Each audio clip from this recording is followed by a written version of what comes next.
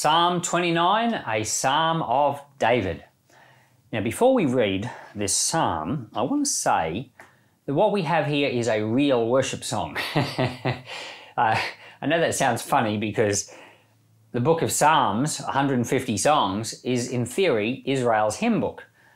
And, these were the songs that were sung in the temple. But as you go through them, there are a lot of songs that don't seem very song-like. How long, O Lord, or deliver me from my enemies. Or, can you imagine singing these types of things in church? But here in Psalm 29, we have an actual singable song. And they're all singable songs, but this is more like the type of thing that we would sing in church. So we've got our flavour and our style of songs, and this is a singable song from modern perspectives. And if you were going to put an entire song to music, here's one you could try to do that too. Psalm 29. Ascribe to the Lord, you sons of the mighty. Ascribe to the Lord glory and strength. Ascribe to Yahweh the glory due to his name. Worship Yahweh in holy array. Yahweh's voice is on the waters. The glory of God thunders, even Yahweh on many waters. Yahweh's voice is powerful. Yahweh's voice is full of majesty.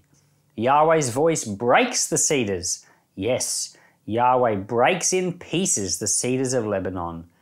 He makes them skip like a calf, Lebanon and Syrian like a young wild ox. Yahweh's voice strikes with flashes of lightning. Yahweh's voice shakes the wilderness. Yahweh shakes the wilderness of Kadesh. Yahweh's voice makes the deer calve and strips the forest bare. And in the temple everything says glory. Yahweh sits enthroned at the flood. Yahweh sits as king forever. Yahweh will give strength to his people. Yahweh will bless his people with peace.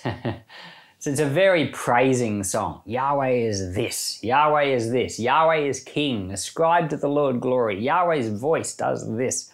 Very strong song of praise. Very worshipful. And it's got a theme. It's got a theme of the voice of Yahweh. And it says that phrase 7 times. The voice of Yahweh. 7 times. Let me show you. 29 verse 3. The voice of Yahweh is on the waters. Psalm 29 verse 4. The voice of Jehovah, Yahweh is powerful. Psalm 29 verse 4. The voice of Yahweh is full of majesty. Verse 5. The voice of Yahweh breaks the cedars. Verse 7. The voice of Yahweh cleaves the flames of fire. Verse 8. The voice of Yahweh shakes the wilderness. Verse 9. The voice of Yahweh makes the hinds to calf. Different translation there in my notes to what we just read. Now, a very, very, very interesting thing is hiding in this psalm. And we haven't got to Revelation yet, but we will in about a year and a half. When we get to Revelation chapter 10, we're going to read about something called the 7 thunders. Now, in Revelation 10 verse 3 and 4, in Revelation chapter 10, there's this huge, huge angel, and one leg stands on the land and one leg stands on the sea, and it's got this scroll in its hand. And there's all this action going on, and all of a sudden, the book of Revelation says that the voice of 7 thunders spoke. So there's this voice, which is called the voice of 7 thunders, and it speaks, and then a voice from heaven says, write down what the 7 thunders have said and seal it up. So whatever it was that those 7 thunders said is a secret. We're not allowed to know. And as a result, people have been conjecturing for 2,000 years what those 7 thunders have said. And I went on to Quora.com and I typed, into the search bar, 7 thunders. There are a lot of unanswered questions about the 7 thunders. Well, I'm about to show you something super cool and super interesting, and what not a lot of people realize is hiding right here in Psalm 29. In verse 3, we have the whole psalm, in fact, most of the psalms have got Hebrew parallelism in them. Now, I did describe this in an earlier psalm. Parallelism is where they say the same thing twice, but with different words. So, for example, in the Proverbs, in Hebrew poetry, the Proverbs are an example of Hebrew poetry. They have proverbs that say things like, a wise son brings joy to his father, a foolish son brings despair to his mother. Now, you might think that they're saying different things, but no, it's saying the same thing twice with different words. Now, sometimes it's just, honor the Lord, sometimes it's just more literally the exact same thing twice. But in that one I just gave an example of, it was saying the same thing but with opposite words. So a wise son, joy to the father, a foolish son, despair to the mother. So it's kind of like saying the opposite, but it's making the same point. The same point is that if you have a son or a daughter, a child that is wise, it'll make his parents happy. If you have a son that's foolish or a daughter, it'll make his parents miserable. So it's the same point being made, but it's made twice in parallel. And all the Psalms, all the Proverbs, Song of Solomon's, all of Job, and Ecclesiastes, some other books like nearly every book in the Old Testament's got some parallelism in it, but these books I just mentioned are full of it. And so right here we've got parallelism all through this psalm in Psalm 29. And we have a very, very interesting thing in verse 3. It's because I told you there are 7 times in this psalm where it talks about Yahweh's voice, 7 times. And verse 3 is the first one. It says, Yahweh's voice is on the waters, the God of glory thunders, even Yahweh on many waters. So the parallel statement, the first statement is that God's voice is on many waters, but the parallel statement is that God thunders on many waters. So there's a clue there that the thunder is God's voice. And how many do we have in this chapter? 7. So in the book of Revelation, we've got the 7 thunders speaking, but we're told, the revelator, John, was told to write it down, seal it up, wasn't allowed to say what it was.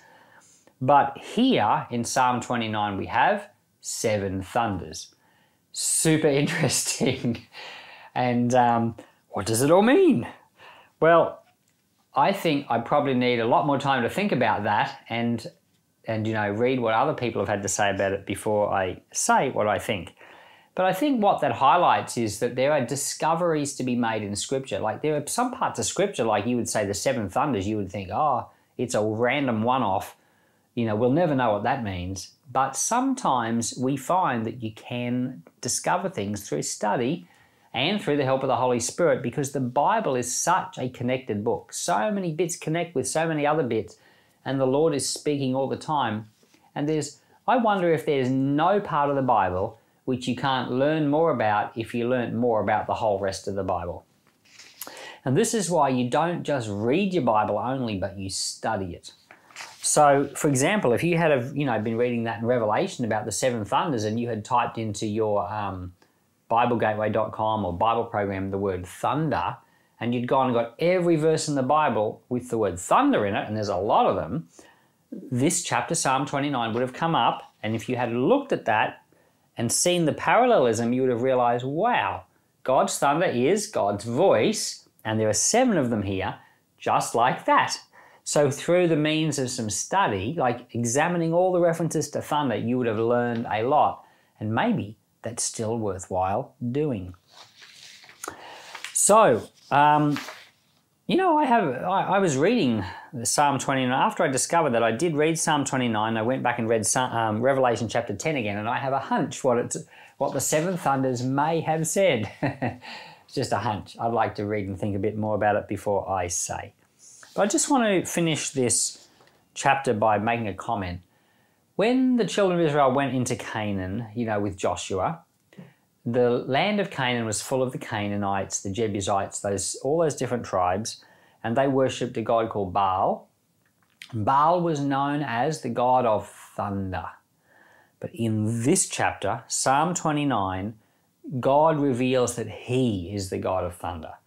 So this song was written to be sung in the temple, And the musicians and all the people worshiped God and sung this song in the temple.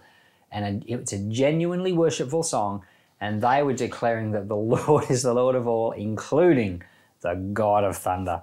And they were undermining the Canaanite gods in a very serious way.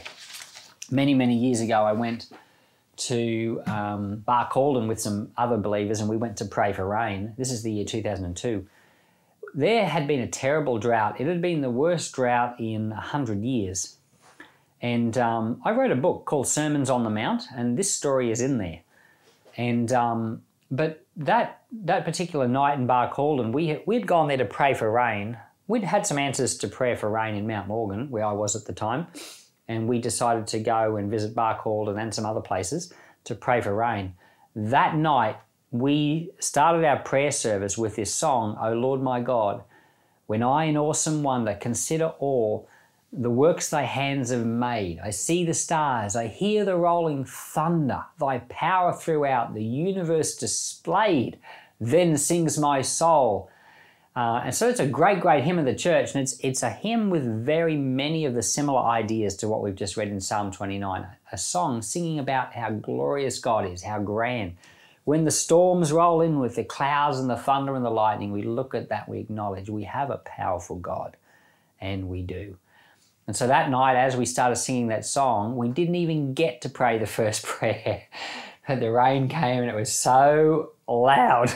On the roof of that building, it was so loud you could hardly hear the song. And that is an example of God answering prayer before it's even prayed. Now, we still prayed the prayer, but the Bible says, before you call, I will answer. And our God is a time-traveling God. He hears our prayers before we even pray them, and he knows how to answer.